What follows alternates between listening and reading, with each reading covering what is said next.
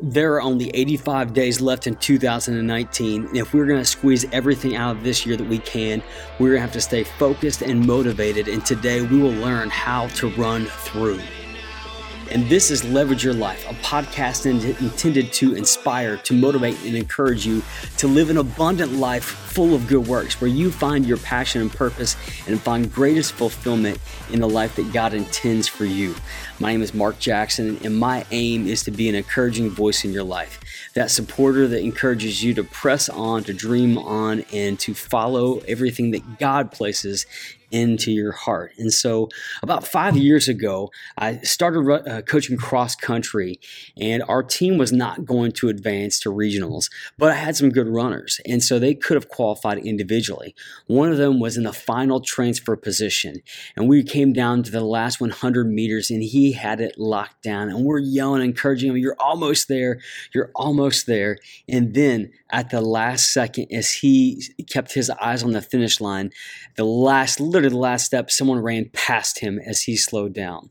And the lesson that we learned from that was something that runners called running through.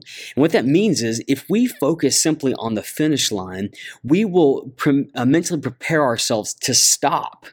And so if we only focus on where we have to get to and no further, we will naturally slow down, and without intending to, we will lose motivation to drive through. But if we intend to run past or to run through the finish line, we will maintain or sometimes even pick up speed as we have that adrenaline rush to push us through. And today, that's what I want to talk about, is running through. 2019 has been a good year for me. I've enjoyed it. My kids are getting older. We're having some great experiences together. I've knocked some goals off of my checklist, some things that I want to accomplish, but there's other things on my list that honestly right now I can either eliminate or else I have to make some drastic steps to accomplish them. Like they've pushed beyond what I can do easily, and they'll require my full attention and full focus and full effort. But the problem is, this time of year, it's easy to drift. It's easy to coast. It's easy to find ourselves just making it through a day, checking things off a list, and not running through. We lack motivation sometimes because our eyes are simply on what task is at hand and what comes next, and we're just looking for the next stopping point. But I want to encourage you with the notion that in life, we also need to run through. In other words, to look past the finish line to something greater. I did a little devotion for this on social media, but I stopped at just that motivational point. And I like motivational talks, but if they're not tethered in truth, then they don't have much power. The influence is really, really small. And so it's really important for me to always say, okay, what does the foundation for truth tell me about this topic, and how has it changed the way I see things? So a few days ago, I woke up at 1 o'clock in the morning, wide awake, like could not go back to sleep. It was time to get up and do something. And I turned in scripture to Acts chapter 8. I've been going through Acts with a friend of mine, talking about that just for accountability and to encourage each other. And in Acts chapter 8, there was one line, one sentence in the chapter that I'm sure I've read before, but had extreme significance because of the wording. And so in this story, Philip is going to different places to preach the gospel, to tell them about God's desires for their life and who Jesus Christ is. And in verse 12 of Acts chapter 8, it says this. It says, "But when they believed Philip as he preached good news about the kingdom of God in the name of Jesus Christ, they were baptized, both men and women." In other words, a lot of times when we, as those people who identify as Christians, when we talk about what it means to come to faith in Christ, we give people a set of facts, some things we want them to believe about Jesus, and we say, okay, it's all unlocked in believing these facts. But what I loved about this passage is it gave context to why people believe these things. In other words, it says when they believed Philip as he preached the good news about what? The kingdom of God and the name Jesus Christ. they were baptized. In other words, without going too deep into this notion of the kingdom of God, he preached a deliberate message that states that when Jesus is king, it changes everything. It changes the dynamic of life. It changes what you do, how you do it. It flips everything upside down, where the last is first, the first is last. The greatest is the servant of all. It's a completely new dynamic when Jesus is king of all things in our lives. But not just the fact that there's a different way to live, there's a different anticipation of what should happen in this context.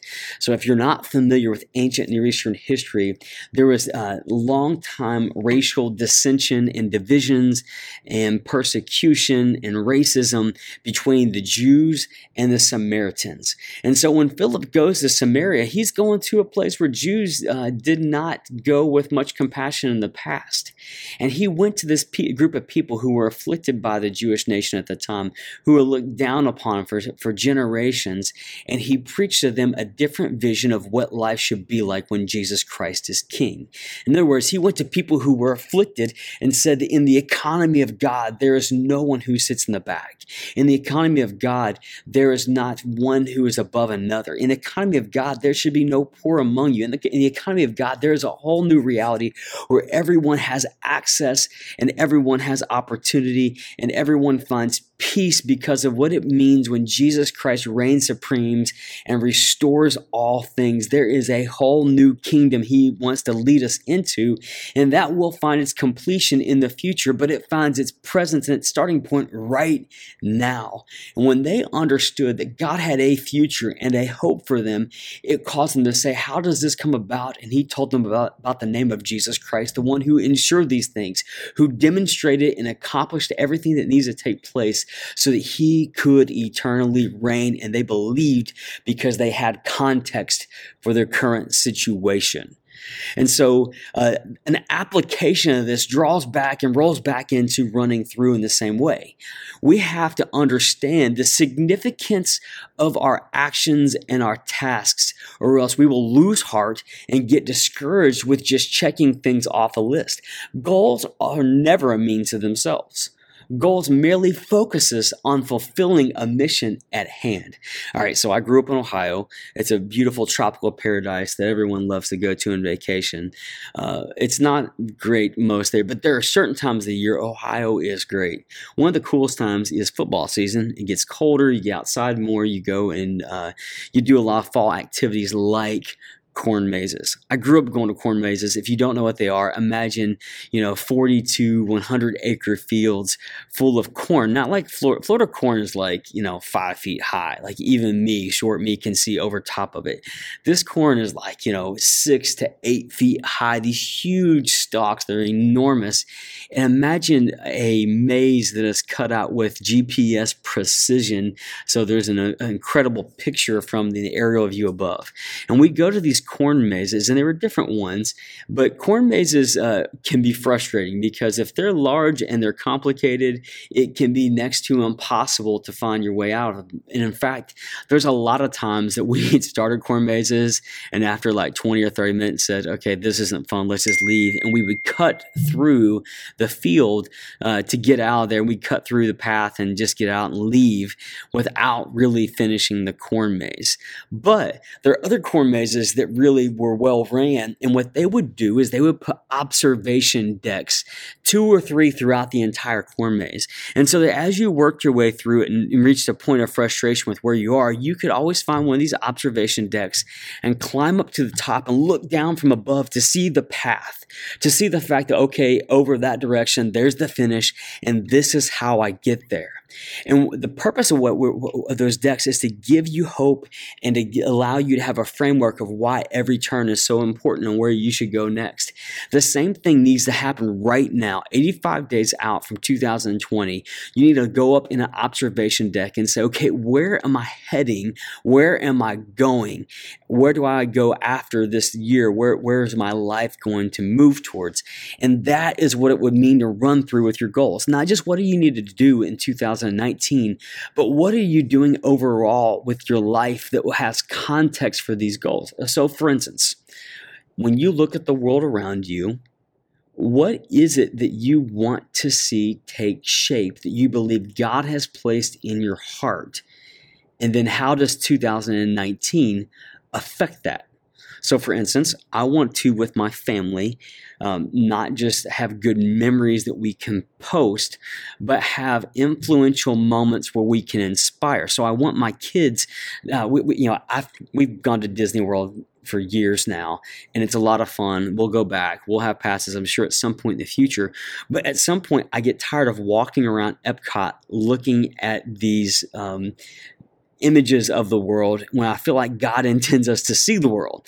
And so one of the goals that I have on my list is to go on an overnight trip with my son where we can go experience some aspect of God's creation so he can have a desire to explore more, to with bravery go find new things and to go on adventures.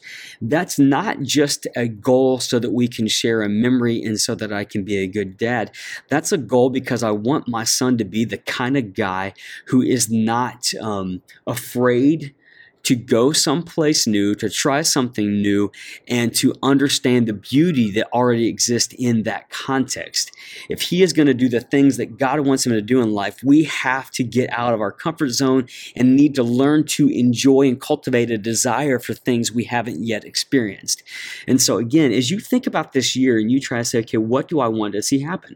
I want to see abuse among children subside. Right? If you think about that, that's a problem so much larger than any one of us can do, but it's something that we want to be a part of. So what is it this year that happens to make another step that direction? Is it volunteering to help a foster family out? Is it trying to mentor someone in your context who is without a role model or someone to invest in them? It has some meaning, some context for today. The second part of that is when you try to figure out with your goal list, there's going to be some things that you wrote down at the beginning of 2019 that as you evaluate them at this point of the year, that you should cross them off because they don't give you any momentum past 2019. Some goals we put down that are simply an end to themselves that don't have any sustaining power, any real meaning and impact, and they should not be the focal point of our lives. They will drain energy and attention away from the things that matter the most. And so as you think about 2019 and the things that lay ahead of you, I really want to challenge you. Take a step back, to climb up in the observation tower and say, where do I want life to go overall? What change do I believe that God wants to use me in to change in this world? And then walk back to your goals and say, okay, I'm going to not just finish 2019 by checking some things off my list, but I'm running towards a larger mission, a larger goal, and watch and see if you don't have a new intensity and focus and passion that allows you not just to drift through the rest of this year and find ways to take breaks, but find ways to press in and watch God help you make progress in life. So a vision for the future will give you a passion for the present. This isn't about getting lost in the future. It's about understanding the meaning of now, the power of this moment, so that you don't miss a single one. So thanks for listening to the podcast. I want to encourage you to share it with your friends, to tell other people about it, people you think who might find value in it. Again, I need input. I need feedback about things that you think would be important, things that would be helpful, because my aim is to make sure that this is a podcast that is an encouragement to you and that's useful to you. So right now I'm in between a couple of different stories for the video series that I load online. If you don't check that out, make sure you go and watch the interviews that I've done. My primary aim through Leverage Your Life is to tell stories of people who are making a difference. My primary aim right now is to make sure that I'm lifting up all that God's doing around the world to encourage you, because there is more good going on than you're aware of.